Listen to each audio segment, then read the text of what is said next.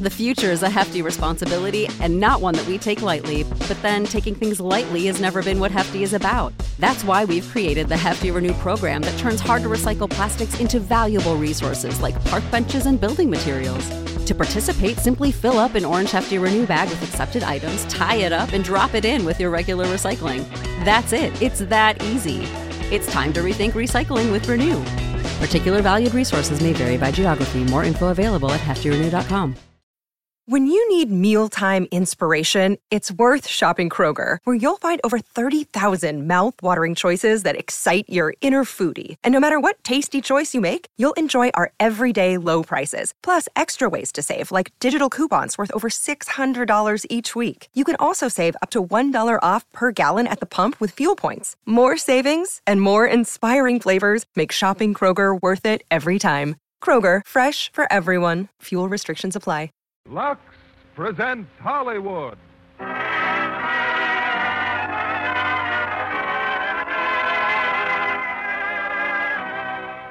Lever Brothers Company, the makers of Lux Flakes, bring you the Lux Radio Theater, starring Dana Andrews, Ann Baxter, and Cecil Kellaway in The Luck of the Irish. Ladies and gentlemen, your producer, Mr. William Keeling.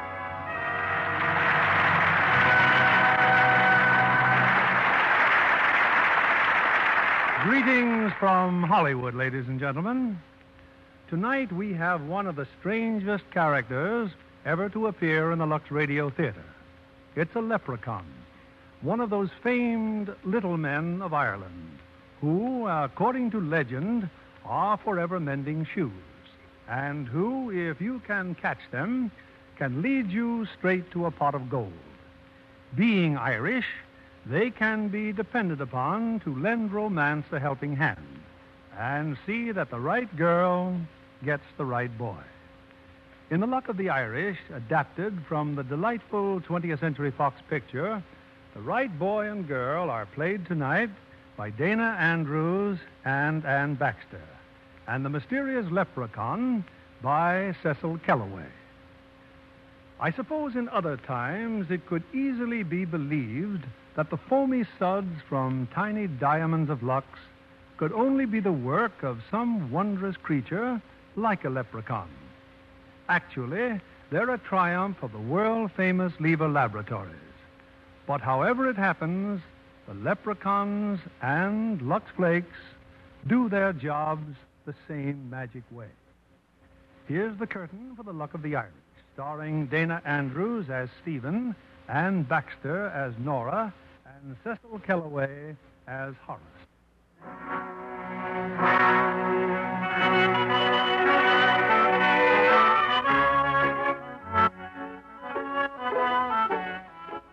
The Irish countryside, late one summer afternoon. At the edge of a narrow, bumpy road, an automobile's come to an unscheduled stop. That's no use, Bill. I'm afraid we burned a bearing. Oh, fine. First we lose our way. Well, anyway, as long as we stick to the seacoast, we're bound to hit Shannon. What if you are a couple of days late getting back to New York, Fitz? For once, the great Mr. Auger can wait. I'm beginning to think you don't like Mr. Auger. I don't like what he does to good newspapermen who go to work for him. Like me? Yes, like you. Fortunately, I haven't the money to compete with men like Olga. Well, look, Bill, it's getting late. You stay here. I'll scout up the road a bit. It must lead somewhere. Yeah, don't be so sure. Irish paths can be just as whimsical as the Irish character.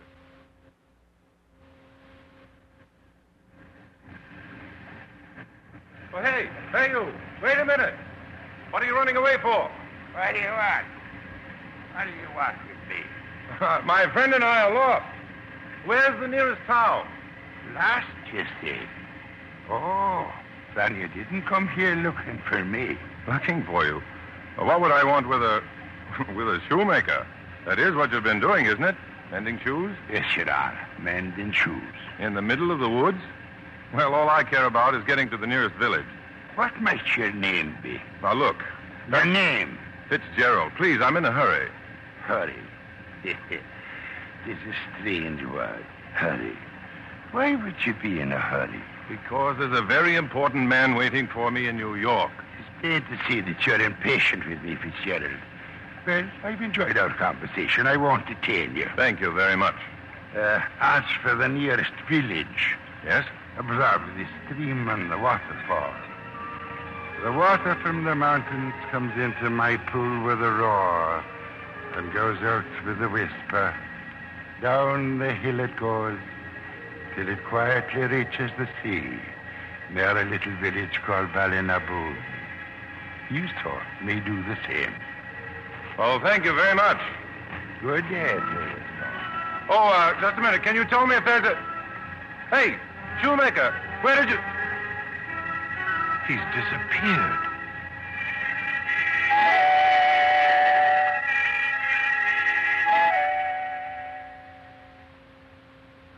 Worried about Fitz? We found the village, and what's wrong with this inn? I think it's very comfortable. Without a telephone, without a mechanic, how are we going to get out of... Yes?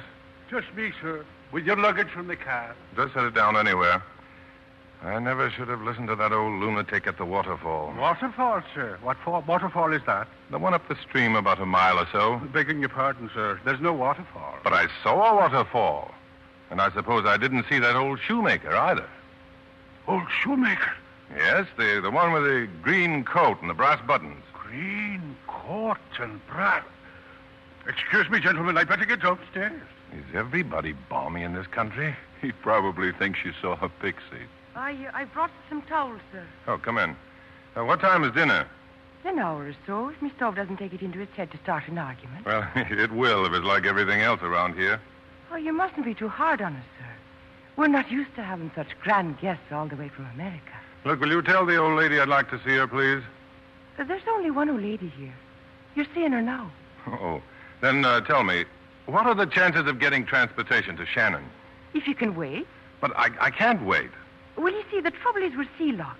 Ocean on both sides of us. There must be boats. Oh, sure. Sean O'Fair'll be glad to take you in his boat when he comes in. Oh, when will that be? He should be back any day now. Any day. But I've As I said, sir, dinner may be in an hour.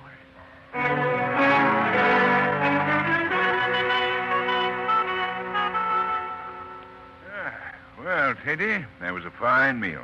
Thank you, sir. Thank you. I brought you a bottle, gentlemen, lest you feel a chill tonight. Well, sit down. Pour one for yourself. Yeah, but herself wouldn't like it. Me niece nor. She says a long glass means a short life. You can tell your niece that I once interviewed a man on his 110th birthday. He swore it was the result of drinking a pint of corn liquor every morning before breakfast. Do you tell me that now? It's the truth. 110 years.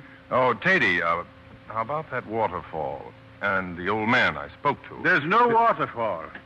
And it was no mortal man you had words with. Oh? Who was it then? I mind well who it was. 'Twas him, the leprechaun, and none other. Leprechaun.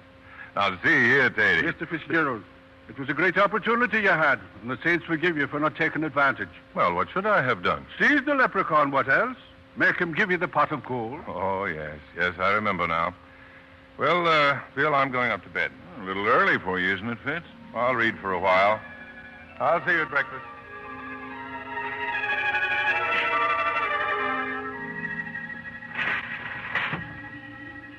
Teddy? Put up your fist. Put up your fist. Oh, it's you, sir. And what are you doing up there with your head out the window? And what are you doing down there with a bottle of whiskey? Himself has sharp ears. I'm leaving the whiskey on the doorstep. For him, Oh, I see. The leprechaun. it's a good thing to leave a bit of something on the doorstep. I thought the traditional drink of leprechauns was milk. Milk? Milk, you say? If you don't mind the suggestion, sir, get back to your bed and go to sleep. Good night, Mr. Fitzgerald. Good night, Teddy.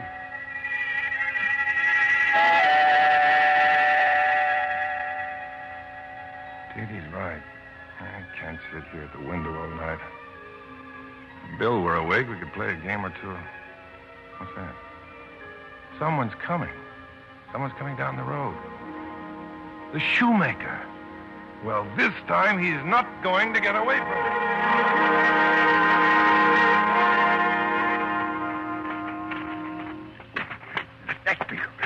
Let me go, you bastard, or I bark your bones with favor. Let me go. No, you don't. I'll let you go after you've shown me your pot of gold. No, what would a poor, simple old man like me be doing with a pot of gold? None of your lies now. Of course you've got a pot of gold. No right-minded leprechaun would be caught without one. Who's been telling you such stories? Never mind. Now, where is it? Your gold. Oh, my poor arm. You're twisting it off. Where's the gold? Under the thorn bush. Not far 5 feet from your ugly face. Oh, the thorn bush, of course. It's always buried under the thorn bush, isn't it? All right, my friend. Start digging.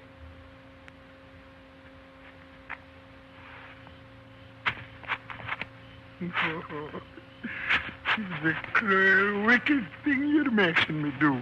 It's your own fault for burying it so deep. There it is, my pot of gold. All right, lift it out.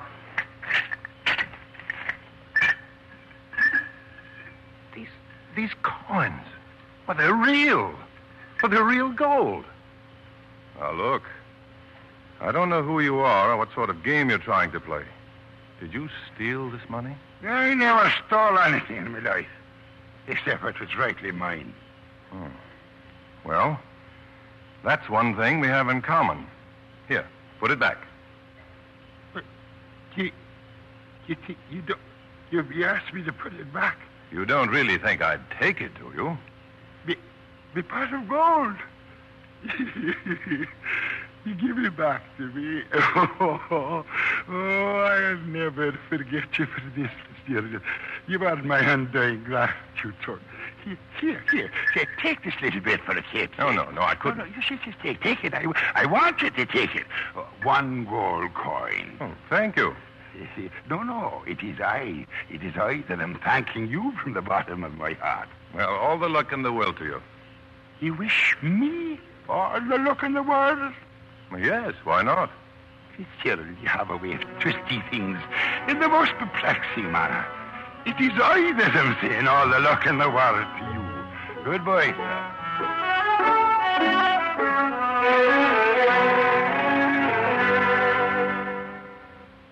Mr. Fitzgerald.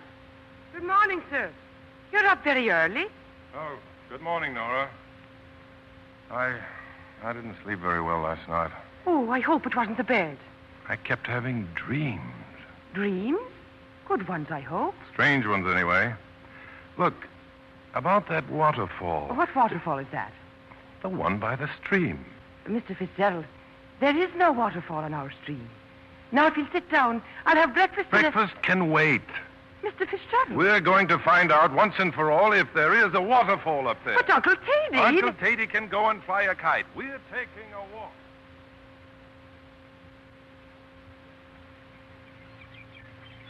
Well, Mr. Fitzgerald, shall we turn back now? Are you convinced? But it was right there. I'll swear it was right here. A waterfall. Hey there. Hey. Were you calling? Well, he's a rather peculiar friend of mine. An old man, about so tall and very nimble on his feet. It's easy to imagine things here in the woods. Let's cross the meadow, Mr. Fitzgerald. There's a grand view of the sea over there. I'm sorry.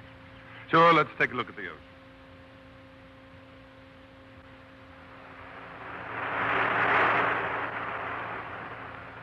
And it's from out there that Sean O'Fairn's boat will be coming. I wish it were coming now. Is it so very important to you to leave here? What's the chance I've been waiting for? You see, Nora, ever since the war, I've been kicking around Europe, writing for newspapers, magazines. Your friend, Mr. Clark, is he a writer, too? No, he's an editor. He'd like me to stay with him. But this other offer's just too good to turn down. Well, whatever it is you really want, Mr. Fitzgerald, I think you'll be getting it. Do you, Nora? Nora, you know, if I ever had a daughter, that's what I'd call her. Ah, then you're not married.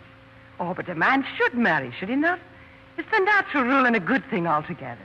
Well, what about you? Doesn't the rule apply to you? Oh, and who would I be marrying here in Ballynaboon? Michael the fishmonger, or O'Farrell, who calls himself a farmer, or... Well? Oh, look, the boat. The one I'm waiting for? Yes. It's the Arrowner, Sean's trawler. And your wish has come true. But you look troubled. Nora, This coin. Have you ever seen anything like this? Oh, sure. It's an old Spanish doubloon. Well, how could I have gotten it? Oh, very easily. There have been many of them since the Armada was wrecked here. The farmers plow them up from time to time. I see. Nora, you know, it's funny, but now that I know I'll be leaving here, I half want to stay. No. A man like you mustn't be looking backwards. No, not ever. But forward to whatever you want from life. You shouldn't be so serious, Nora. Not about me. No, I shouldn't. Now let's get back to the inn.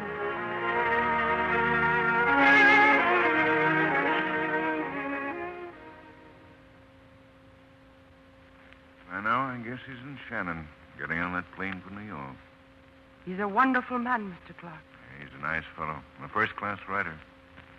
But he's willing to throw it all away for money, working for an egomaniac named D.C. Auger. And you call yourself his friend, saying things like that the minute his back is turned. I've said the same things to his face, Nora, doesn't I? He knows what's best for himself. Don't waste your fine Irish temper, my dear. It isn't worth it.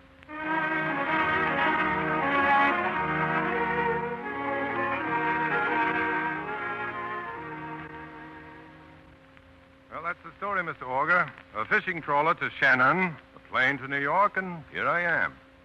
And now suppose you tell me something. After knowing me all these years, why do you suddenly want me to work for you? Well, because I made a big decision, Fitz. I'm tired of just being a publisher. I'm going to run for the Senate. The Senate? Mm-hmm. But where do I come in? You're going to see that I'm elected. Oh, no, I'm no politician. Exactly. Fitz, I've read every article you ever wrote for the American Spectator. Not that I agree with your conclusions, oh no, but you do know people and you understand the issues. Now, you take that piece you wrote about my Paris speech. You called it boneheaded. Dunderheaded, Mr. Auger. Well, the point is you put your finger right on the weakness of my argument. I could have put my foot on it. Well, that's exactly why I want you on my side. I want you to write my speeches, Fitz. Be my right hand, my brain, my conscience. I see. Cover up your shortcomings by ghostwriting your speeches in the hope that people will be hypnotized into electing you. Well, yes. But why do you have to insult me? I have to do something for my self-respect, in spite of all that money you want to pay me. Then it's a deal. Okay. Good. We'll show them who's a dunderhead. That's what I'm afraid of. Incidentally, my daughter wants you to phone her. Oh, is she going to be busy tonight? I wouldn't know. Oh, and here are your keys. Keys? Yeah, I got you an apartment, you ungrateful hack. Here's the address. Thanks. And my secretary's getting you a servant. Servant? Mm-hmm. Well, I've never had a servant in my life. Well, we can't have you bothered with trifles, Fitz. Got to keep that brain of yours on ice. We're going to do big things together, my boy. Now, if you want to call Francis, there's the phone.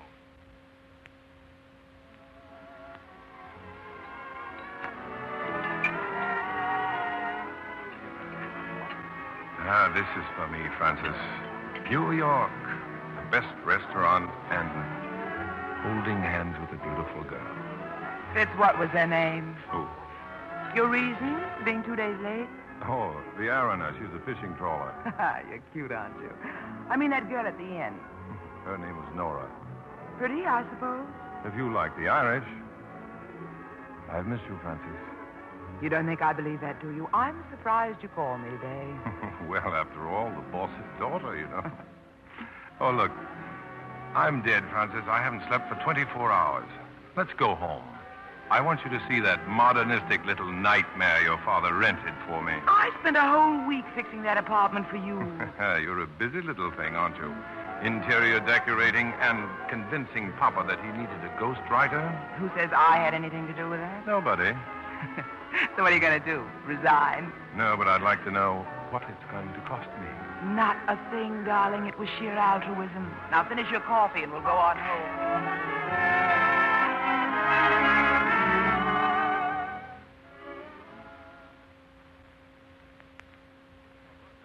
I am tired, Francis, but you can stay long enough for a drink, can't you? But I don't usually drink with people I hate, darling. Now she hates me. Shall I tell you why? Because all the time you were away, you kept coming between me and whatever I was doing. Because I ate, dreamt, slept, and lived you. You and your black magic. I hate your superiority, your black Irish eyes, and your arrogant nose, and if you're not going to kiss me... Oh, what was that? Door buzzer. Excuse me. Who else knows that you live here? Yes? I'm from the Acme Employment Agency, sir. The Acme Employer. Oh, yes. Well, come in. Thank you, sir. The kitchen's in there. If you don't mind waiting a minute or so, I'll explain. Sure. I'd be glad to wait. This is a fine time of night to be sending people over. Well, did you say you wanted him tonight? I didn't say a word. It was your father's secretary. Fitz, what is it? What's the matter? That man. Who is he? How do I know? Excuse me a second. Hey, you. Haven't I seen you someplace before? I wouldn't rightly know, sir. Depends on where you've been. Where did you come from? The Acme Employment Agency, sir. I mean, before that. My last place, sir. Where was that? Oh, there were no complaints. No complaints at all, sir. I take great pride in my work, enjoying myself. I'll talk to you later. Yes, sir. Well? I still have a feeling I've seen him someplace before. Well, how about that drink? Oh, I like the bar, Francis. Was that your idea? So was the scotch. See, your favorite brand. And I haven't even thanked you. No. No, you haven't. Then come here and let me begin. Can I help you, sir? Oh, for heaven's sake. Yes, you can. Mix us a drink. A drink, sir. Right away, sir. Oh, I'm sorry, honey. But a servant wasn't my idea. Never mind my drink. I'm going. There's too much traffic here. It is a little crowded. Shall I see you home? No, don't bother, Fitz. I'll take a cab. Take me to lunch tomorrow. I'll stop by your office. Fine. Good night, baby. You can throw that other drink away. Throw it away, sir. Oh, it's a great pity, sir. One should not waste good food. One should not. All right, all right. Drink it yourself, then. Oh, well, if you insist, sir. I beg your pardon, sir, but there's something wrong. The way you keep looking at me. I don't know if anything's wrong or not. Well, you're good health, sir. And your good luck, sir. Thanks. With you around, I think I may need all I can get.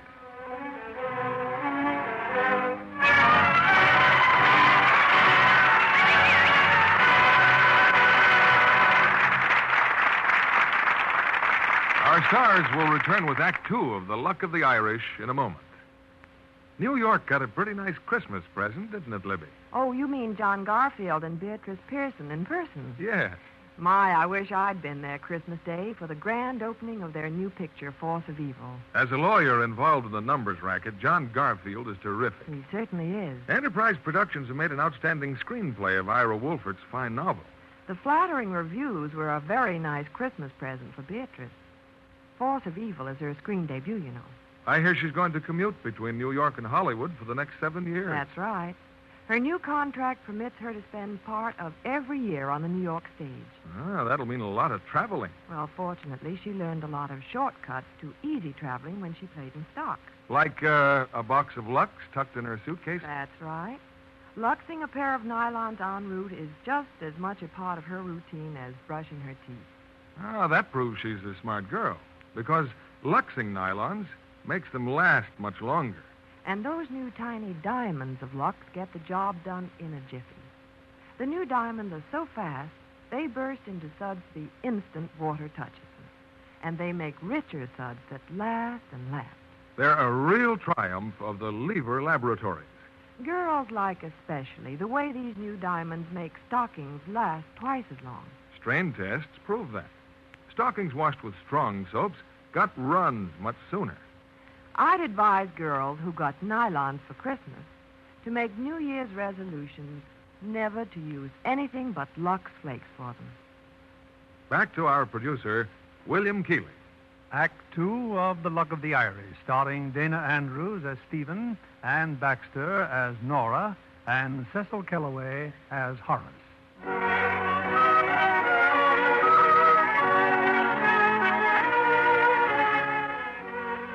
It's a moment or two later, and Stephen Fitzgerald stares blankly at his newly acquired manservant, an elderly gentleman bearing a remarkable resemblance to a certain leprechaun from County Clare in Ireland.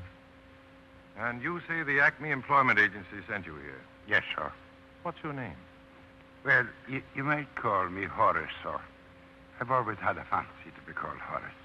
Now, what about your salary? Oh, that's all been taken care of, sir. Oh, I see. Mr. Auger's office, huh? Yes, sir. It's incredible. Sir? Oh, nothing. Oh, I'm going to bed. Oh, I'll have breakfast tomorrow morning at 9 o'clock. Yes, good night here, Mr. Fitzgerald. Sleep well.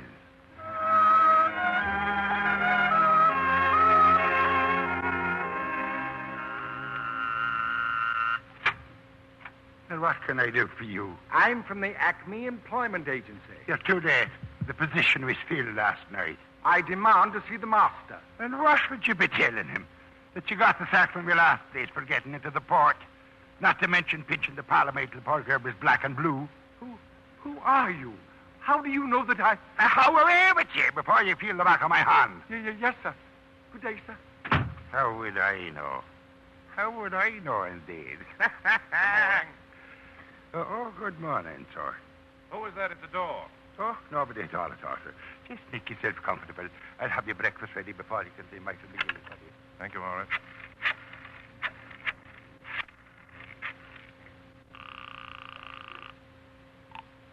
Good morning, Acme Employment Agency.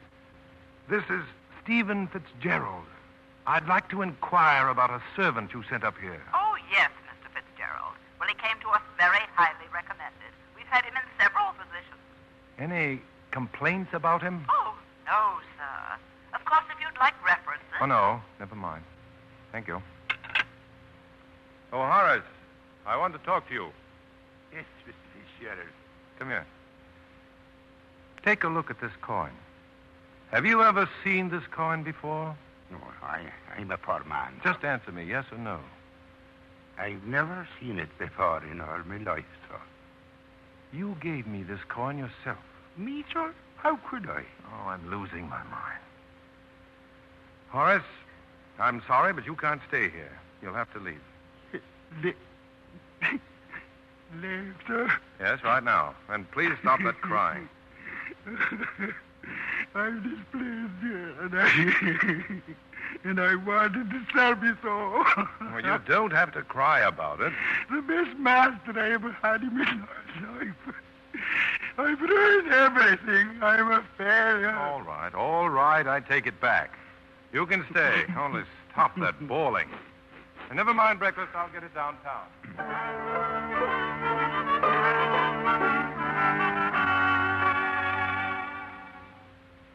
Mr. Fitzgerald, sir, it's 11 o'clock. You mentioned luncheon or an engagement downtown. Yes, I know. Call downstairs, will you, and tell the garage to have my car ready? Yes, sir. Mr. Fitzgerald, I've been serving you now for 2 weeks, sir. I hope everything's satisfactory. Yes, everything's fine. I'll tell them I want my car. Yes, sir. You have a busy schedule today, sir. Then what are you waiting for? Just a suggestion, Mr. Fitzgerald.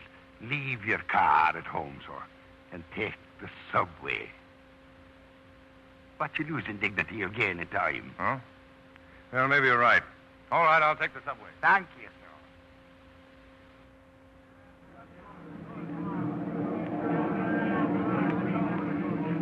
West Side Express Subway, 14th Street, Park Place in Brooklyn. Nora, wait, Nora. Mr. Fitzgerald. Oh, it's you. But it's impossible. You in New York at a subway station. It's a miracle. Oh, it's hardly that. There's a perfectly reasonable explanation for it. It's still a miracle. A succession of miracles. Oh? You see, I didn't take my car today. My man advised me to take the subway. This is the first time I've been in one since I got back to New York. And if I hadn't taken that particular train, I never would have found you. Now tell me, how long have you been here? Where are you staying? No, I can't answer everything at once. I've been here 5 days. And you haven't called me. Oh, but I didn't know where you were. And I'm stopping with Katie's cousin, Mrs. Crimmins, up the street a bit. It's just not true. Oh, but it is. I mean, you're being here. How long are you staying? Oh, it's as long as my visit takes me. You'd think it was something unnatural that I should be here. It's wonderful, whatever else it is. Oh, wait, the newsstand. I promised little Dennis I'd bring him some candy. Yes, lady? This candy, how much is it? 50 cents, 4 bits. Hey, lady, I can't change $20. Oh, dear. Stephen, would you mind? Oh, I'd be delighted. Hey, What's the matter? well, that's funny. I could have sworn I had... Horace must have let me go out without my wallet. Oh? Either that or the subway. Someone may have picked my pocket. Oh, you couldn't change a doubloon, could you? Oh, what? Oh, no, not your lucky piece. Come along, Dennis can wait for his candy. I was just about to have lunch, Stephen. You were? Yes, you know, Mrs. Clemens' cousin son-in-law, Cornelius, has a bit of a bar and grill on the next block. You wouldn't care to join me? Oh, I'd love to, but except I have a luncheon engagement, and after that, some pretty important meeting. Oh, sure you have. Stephen, you wouldn't refuse me out of pride, would you? Pride? Oh, forgive me, Stephen. Well, look, I've changed my mind. I accept your invitation. Now that's better. I never was a man to argue with miracles. Only you'll have to pay the check, I'm afraid. Of course, Stephen. Don't even think about it.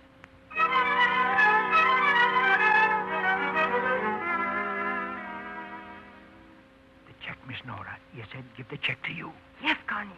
The poor boy, he hasn't got a penny. He was going to get a fine job, but I guess it just didn't work out. Would you believe it? He hasn't 50 cents to his name. I'll give him some more stew. A little more stew, sir. Oh, no, please, I couldn't. Oh, give him some more, Cornelius. 'Tis me own wife's Irish stew, sir. And that light it wouldn't distress a canary. Well, just a little, then. Oh, Stephen, I didn't tell you that Cornelius' daughter's getting married on Friday with a big reception right here in the bar and grill. Oh, congratulations. Oh, thank you, sir. If you care to attend yourself, sir, I'd be very happy. Eat, Stephen. Finish that stew. Oh, yes, the stew. But you still haven't told me. What are you doing in New York? Oh, it's very simple. Katie's Uncle Peter died here and left him a bit of money. Oh, that's that Mr. Crimmins you mentioned? No, his Driscoll uncle from Galway. The one that married the youngest Brady girl whose father had a farm next to Sweden. Oh, I see. That one. Yes, you see, Mr. Driscoll had 4 sisters, and the eldest was married to Seamus Corrigan that had a public house in Limerick that failed for drinking with the customers. So my father took Katie on as a lad to help with the horses, and then he came to America. Corrigan? No, Stephen. Uncle Driscoll, as I'm telling you. You see, his favorite sister was Kathleen. That's Katie's mother. He went to sea. He changed his will, leaving everything to Katie. He never cared much for Rory, that little snip of a Ryan girl he married. There was some trouble with the O'Sheas, of course. Oh, yes, of course. They thinking that their mother was entitled to a share, but Martin O'Shea had done well in marriage with the O'Dooleys from Knockashiga, and it being only a bit of an inheritance, a few shillings a month, there was no trouble to persuade him not to make any complications. That must have made everything very simple. Well, it would have been, but for Uncle Driscoll being a bit hazy in his notions and thinking that Katie was a girl.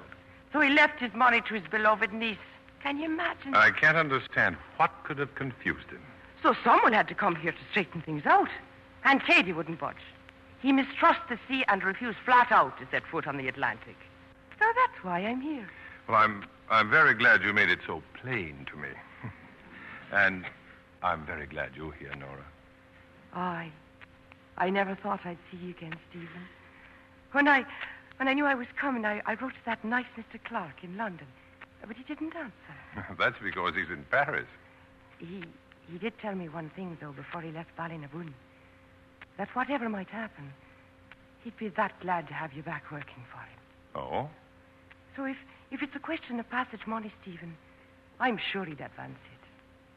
Oh, a bit more than nice stew. No, Nora. No, I couldn't. Oh, Stephen, you don't have to pretend with me. I wager you haven't eaten for days. Oh, I'm not that busy, believe me. But I do have to get uptown. Mr. Auger's having a press conference. Well, it's a long walk uptown, Stephen. It'll give you strength. Cornelius, more stew. Oh, no. Thanks very much. Mr. Auger. Very nice. Yes, you've been very cooperative, Mr. Auger. Thanks a lot. Well, as a newspaper man, I know the problems you reporters have with politicians. Now, if you boys want copies of my speech, why, Fitz will give them to you on your way out. One more question, Mr. Auger. Yes, I certainly. understand you support the Crawford proposal for Germany. I most certainly do, yes. Then let me read you this clipping. The Crawford proposal is a fraud on the German people, a death sentence for European democracy, and a betrayal of American ideals. I never made any such statement. I wasn't quoting you, Mr. Auger. This appeared in the American Spectator 2 months ago under the byline of Stephen Fitzgerald. Oh. Well, the answer is very simple, gentlemen. When Fitz wrote that, he was working for somebody else. Now he's working for me. Yeah, well, we all have to make a living, I suppose. Yes, well, so long, Fitz. Goodbye, boys. Goodbye. Well, that was a little too close for comfort. You should have told me about that piece. You read it, didn't you? Well, I didn't remember it was that strong. Fitz, this could be very embarrassing if the opposition wants to make an issue of it. But you knew those were my views when you hired me. Oh, for heaven's sake, this is politics, man. What's the matter with you? Now, look, you had better write an article for the New Era magazine. We don't go to press until tomorrow night. Let's see, title it Second Thoughts on the Crawford Proposal. You see what I'm driving at? Yes, I think I do. You know, the other side of the picture, why the proposal in the long run will prove a very sound idea. My agreement with you calls for perjury, but not under my own byline. It will be under your byline, Fitz, and you'll have it on my desk by noon tomorrow. Well? Of course, Mr. Olga.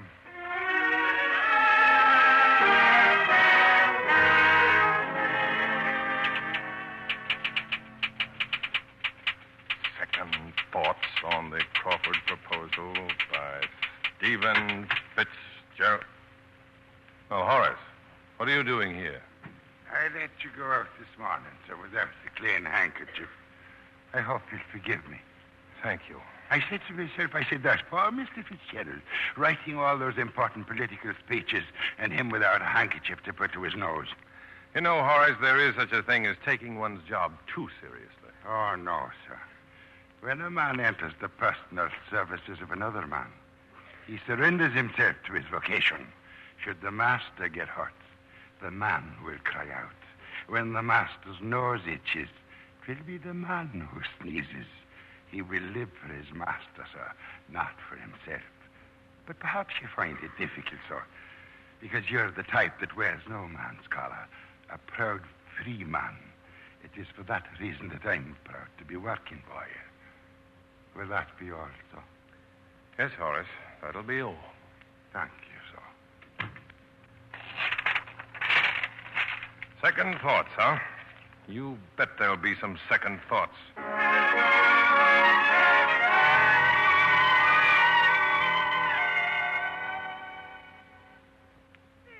nice. I didn't know you were coming for dinner. I hadn't planned to, Francis.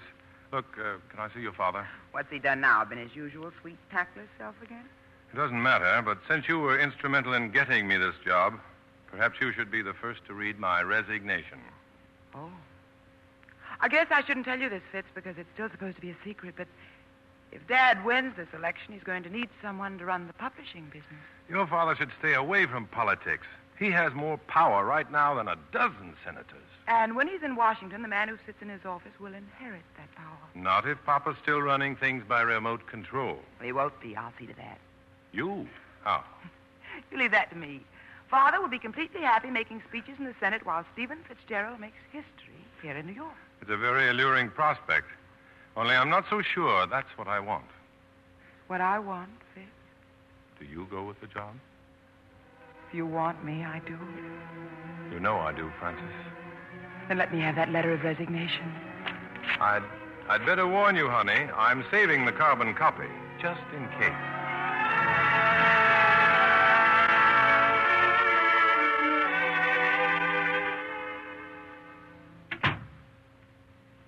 Oh, Horace, you needn't have waited up for me.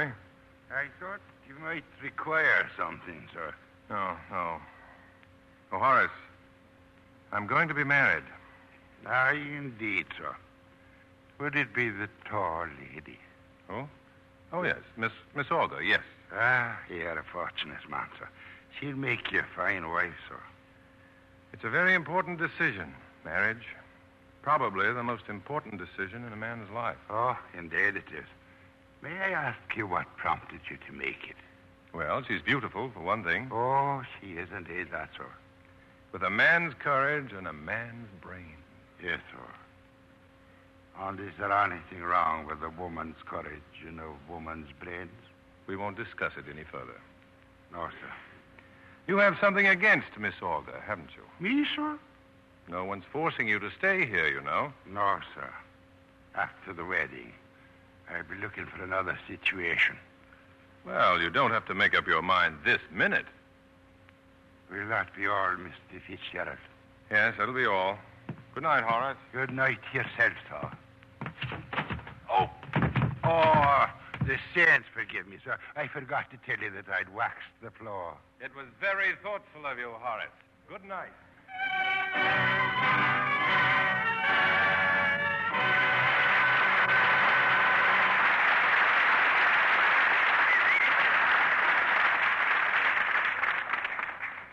We pause now for station identification.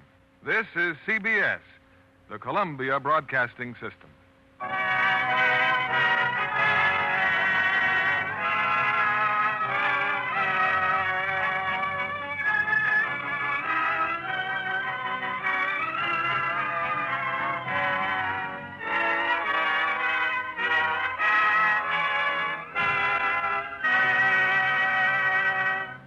Act 3 of The Luck of the Irish will continue in a moment. Our guest tonight is one of those behind-the-scenes heroines of Hollywood, Margie Corso, head of the wardrobe department at 20th Century Fox. That's quite a responsibility, Miss Corso. It is, Mr. Keeley, especially when we have a picture with as many gorgeous costumes as Gene Tierney wears in That Wonderful Urge. Oleg Cassini did a magnificent job of designing those glamorous costumes for his wife. Any girl would envy her. And besides that, she gets her own power in the picture. Who is excellently cast as a dashing reporter who writes scandalous stories about an heiress. This smart comedy, with its highly amusing situations, is just what the fans ordered for him. When we were fitting Jean's costumes for That Wonderful Urge, she admitted she adores pretty clothes. The negligées she wears in her dressing room are lovely. You take care of those, too? Oh, yes. And with Lux Flakes, John Kennedy will be glad to know. I use them for all nice washables we have in the wardrobe department. Well, then you know how much faster and richer the new tiny diamonds of Lux are. Mm-hmm. And did you know that these new diamonds of Lux do more for you, too? They remove soil which other kinds of suds can't. Leave things cleaner and fresher. Well, I know they're wonderful for colors. Nice lingerie doesn't get that washed-out, faded look. You're so right, Miss Corso. Tests prove that wrong washing methods can soon fade colors. But Gentle Lux Care keeps lingerie lovely 3 times as long. So, girls, if you want your pretty new slips and nighties to stay color fresh 3 times as long, be sure they get Gentle Lux Flakes Care. Thank you for coming tonight, Margie Corso. Thank you. Here's our producer, Mr. Keeley.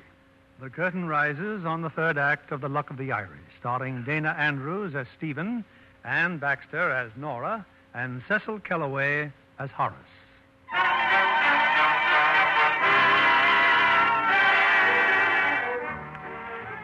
With a brilliant future at stake, Stephen Fitzgerald's been working day and night on the election campaign of D.C. Augur, with hardly a thought for Nora or for the strange little man who calls himself Horace. Now in his apartment, Stephen greets an unexpected visitor, his old friend, Bill Clark. Bill, how are you? Greetings from Bellinaboon. Hey, aren't you the man who said he'd never come to New York? Well, I'm afraid I had no choice, Fitz. Spectators calling in all his foreign news bureau chiefs. You know, consultations. Oh, boy, am I glad to see you. Look, I don't know how long you'll be in town, but this is where you're staying, understand? Then it is your apartment? Well, sure it is. Well, I'll be giving it up soon, but meanwhile... It's pretty expensive, eh? And a servant. Oh, I don't pay for Horace. He's on Augur's payroll, too. Augur? You're still working for Augur? Well, of course. Oh, look, Fitz, you don't have to put on an act for me. What did you do? Told Augur where to get off, huh? Sure. And then he had you blacklisted on all the papers. That's why you can't get a job, huh? Have you been drinking or something? Fitz, you're going back to Europe with me, working for the Spectator again in Italy. Hey, now, wait a minute. You see, Nora's cable arrived just as I was leaving England. Nora's cable? Yeah. Oh, Bill, I'm afraid Nora's made a little mistake. Mistake? She must think I'm broke, that I don't have a dime. Bill, I've got that job with Augur. I'm doing fine. Oh, I should have known it was too good to be true. Well, hadn't you better explain things to Nora? Yeah, I guess I'll have to. Why, I just haven't had time to look her up. What's the matter with right now? Now? Oh, she'll be at that wedding. Wedding? Yes, at Cornelius's Bar and Grill. His daughter's getting married. But who's Cornelius? Why, he's Mrs. Crimmon's cousin's son-in-law, of course. Oh, of course, yeah. Well, I'll be on my way, Fitz. You won't stay here, then? Well, thanks, but all the other boys are at the hotel, and I thought Well, I'll see you before you go back to London, won't I? Well, I'll see you tonight, the Journalist Club. I'm going to hear your boss make his big speech. They tell me it's his chance to recapture the sympathies of the working press. I wrote the speech. Don't waste your time, Bill. So long, Fitz. Excuse me, Mr. Fitzgerald. Yes, Horace? The tall lady, sir. She says she'd expect you to call for her at 7 o'clock. The tall lady, sir. Oh, yes. Well, call her back. Tell her I'm tied up or something. Are you going out, sir? Yes, to a wedding reception on 6th Avenue.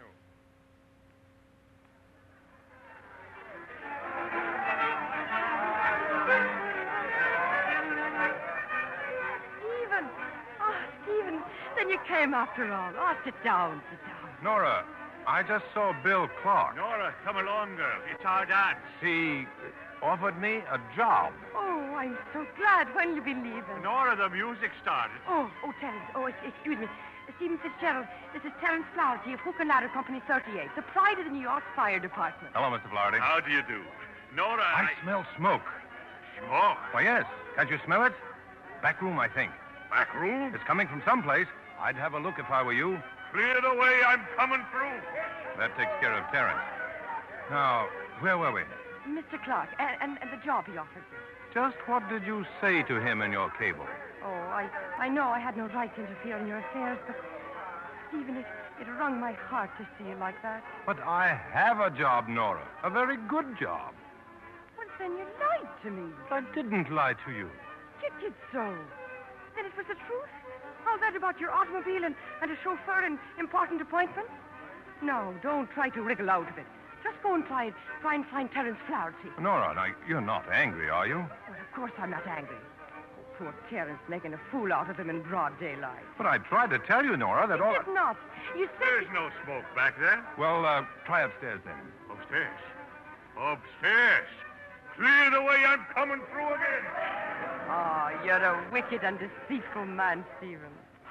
And me filling you up with Irish stew. But it was wonderful stew. It was not. She put too much flour in the gravy. Oh, I'm glad you got what you wanted from life, Stephen. When are you going back to Ireland? Oh, my business is finished. I have passage on a steamer tomorrow. But you've only just There's no arrived. reason to stay longer. But, Nora, I have so many things I wanted to talk to you about. Now, do you still smell smoke, Mr. Fitzgerald? Why, certainly. Don't you? Hey, wait a minute. What are you trying to do? Terence Flaherty, take your hands off him. But he still smells smoke, Nora. His nose needs adjusting. There! I'll get him now. No, don't roll me over. Stop it. Stop fighting. I'll take care of him now. I'll get him.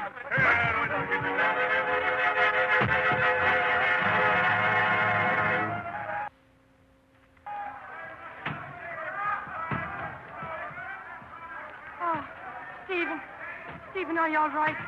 Oh, praise be, you're alive. Oh, where am I?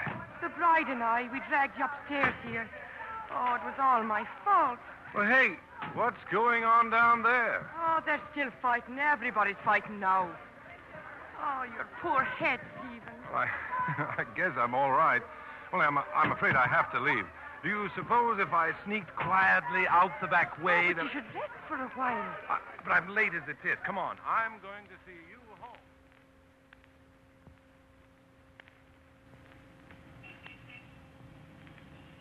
I live here, Stephen. And thank you for your company. Apologize to Terence for me, won't you? Goodbye, Nora. Goodbye. I was hoping you'd see me off on the steamer tomorrow. I'd like to.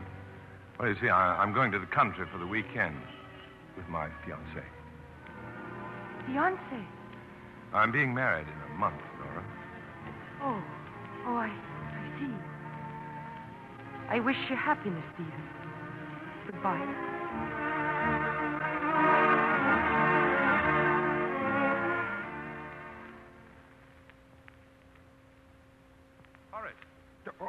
Oh, good evening.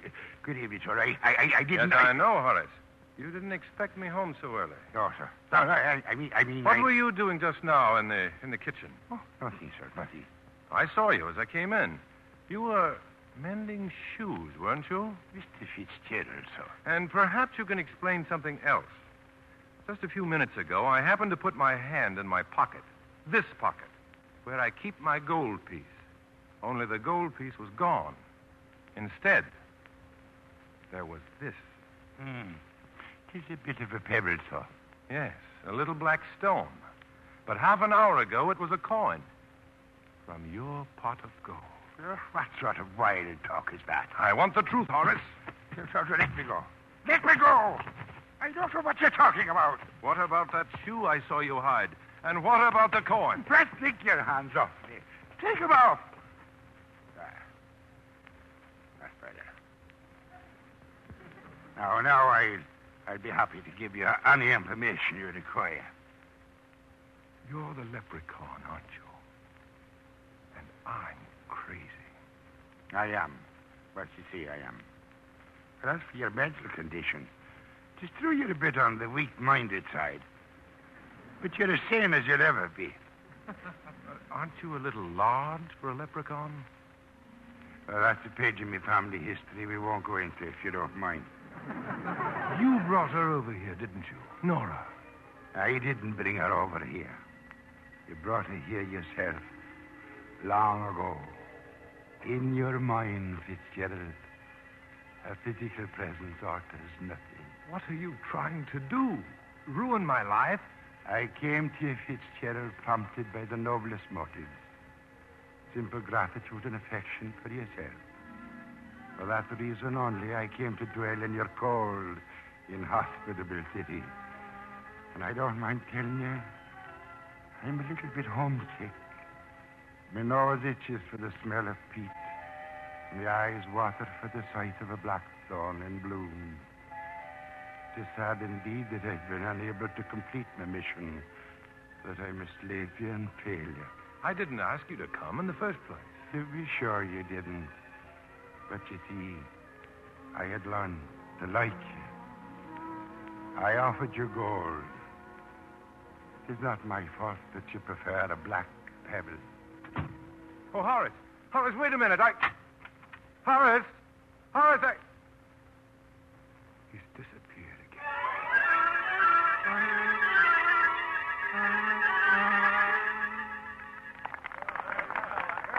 And so, members of the Journalists Club, I hope you won't be too hard on me. Remember, I used to be an honest newspaper man myself. And off the record, I wish I still were. Thank you. Oh, there's just one more thing. If I win this election, I intend to resign from Orbuck Publication. As for the man who will take my place, well, you all know him. A first-rate newspaper man and a whale of a good fellow, Steve Fitzgerald.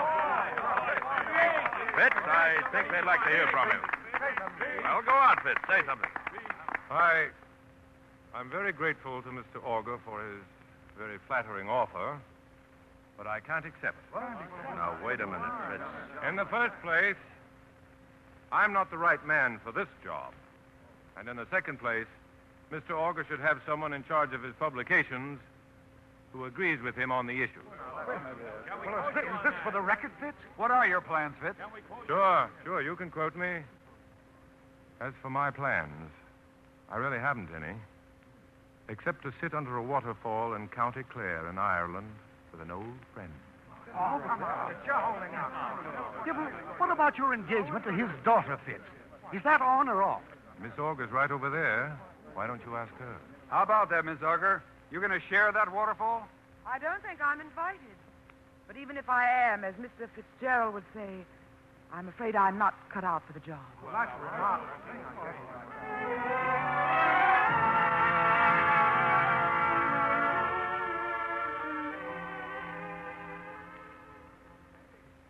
Where is he, Katie? Where's Fitz? Here in the barroom, sir, with his typewriter as usual. A fine place me barroom is turning into. A literary establishment. Oh, Bill? Well, did you read the article? How is it? I don't agree with a word of it. Why not? Because anyone who knows anything about conditions in Italy would... Listen, I just came back from Italy. You sent me there, remember? Well, I should have gone myself. And if you don't like the article, you can give it back to me. I'll send it to D.C. Orger. Now that he's safely back in the publishing business again... Who said I don't like it? I'll run it as a series, Fist. The usual fee. Say, now, are you two going to sit here all night arguing? Oh, it's this obstinate husband of yours. No respect for my gray hairs. Now, don't you listen to him, Nora. He's getting an Orger complex. Have a nightcap, Bill? Oh, thanks. I'm going up to bed. I guess we'll go up, too. Good night, Tatey. Good night, Mr. Stevie. Oh, Tatey, you can leave that bottle on the table there. I had no intention of touching it. None whatsoever, I assure you. If you want anything, Bill, just sing out. Thanks. I want a wife like Nora. Sorry, there aren't any more. Ah, I'll remember that, Bill. If he gets altogether unmanageable. Good night.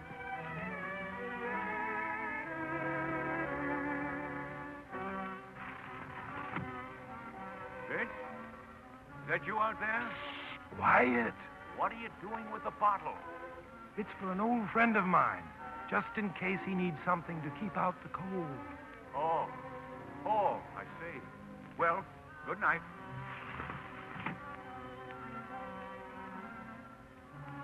It's dinner. It's there, on the doorstep, Horace. Thank you, Fitzgerald.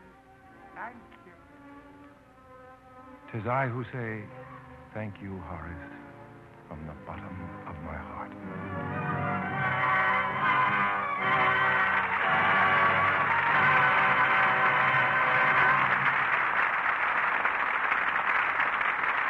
Our stars will return for their curtain calls in a moment.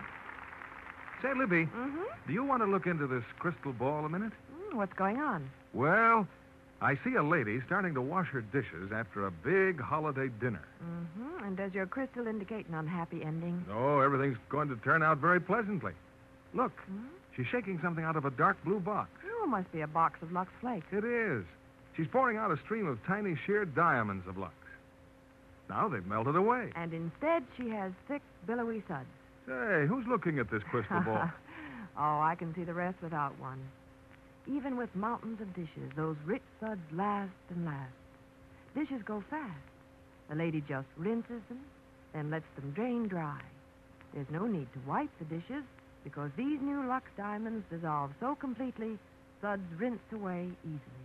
My, that woman looks pleased with herself. She should be.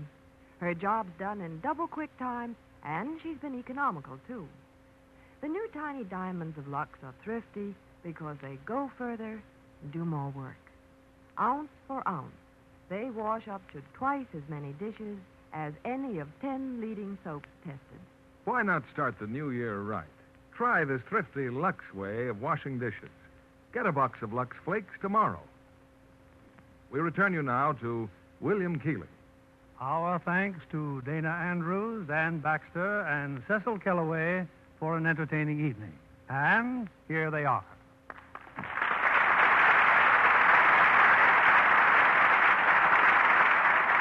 Dana has recently returned from England. In fact, he returned on that eventful voyage of the Queen Elizabeth. That was really an experience, Bill. There we were at the dock in Southampton, waving goodbye to everybody. 12 days later, we sailed. Oh, that's a long time to wave goodbye. What happened, Dana? Among other things, the worst fog Europe had seen in years appeared without warning. A scientific phenomenon usually caused by cool air moving over a warm body of water.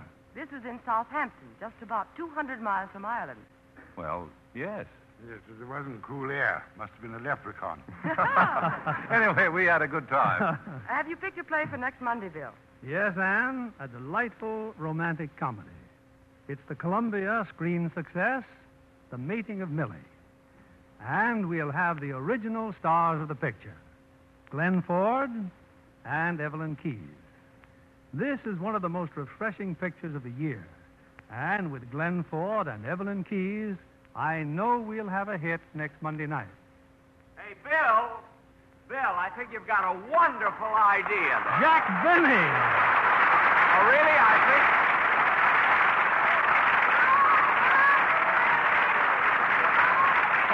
Bill, really think that's going to be a great show. Well, what are you doing over here in the Lux Radio Theater, Jack? Well, Bill, I'm moving my program to CBS starting next Sunday night on my same time, right ahead of Amos and Andy. And now that we're going to be neighbors, I thought I'd drop in. Well, that's nice of you, Jack. Why don't you come over and do a show for the Lux Radio Theater? Well, I'd like to, Bill, if I could find the right vehicle. I understand there's a picture coming out called Portrait of Benny.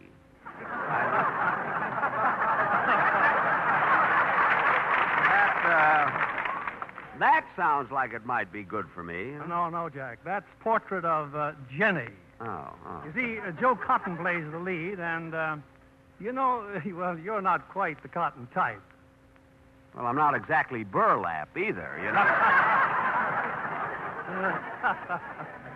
Well, anyway, I'll try and think of something for Lux, and then I'll be back. So long, Bill. Good luck, Jack, on CBS Sunday night. Good night, Jack. Good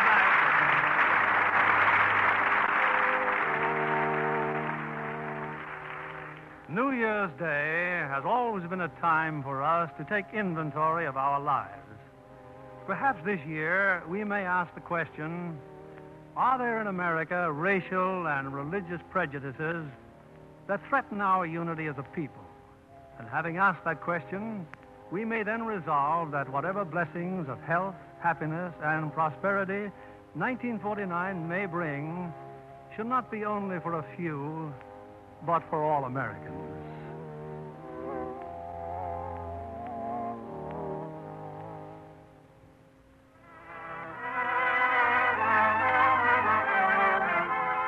Lever Brothers Company, the makers of Lux Flakes, join me in wishing you a most happy New Year. And we invite you to be with us again next Monday evening when the Lux Radio Theater presents Glenn Ford and Evelyn Keyes in The Mating of Millie. This is William Keighley saying good night and Happy New Year.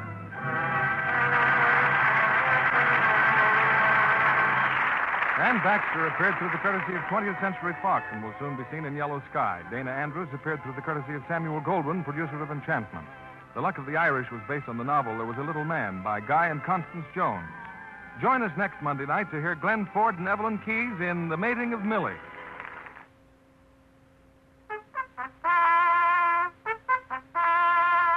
Rely on Spry, S-P-R-Y. For lighter, finer, richer tasting cakes, Spry tops any other type shortening. Spry's amazing cake improver takes guesswork and hard work out of cake making. Try Spry's one bowl method for glorious cakes. For all you bake and fry, rely on Spry, S-P-R-Y. Be sure to listen next Monday night to the Lux Radio Theater presentation of The Mating of Millie, starring Glenn Ford and Evelyn Keyes. Stay tuned for My Friend Irma, which follows over these same stations. This is CBS, the Columbia Broadcasting System.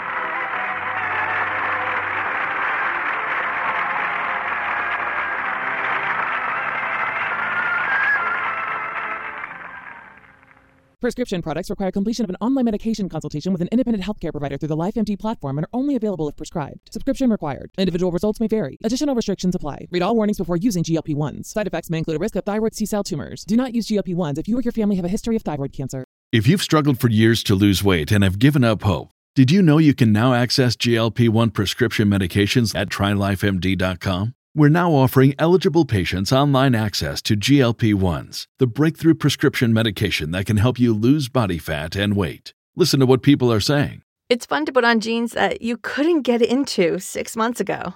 Every morning, I look forward to getting on the scale. For anybody who's struggling with their weight, it's a godsend. And here's the best part. Your insurance may cover 100% of the cost of your medication. So go to TryLifeMD.com to have your eligibility checked right now. Get started today at TryLifeMD.com. That's TryLifeMD.com.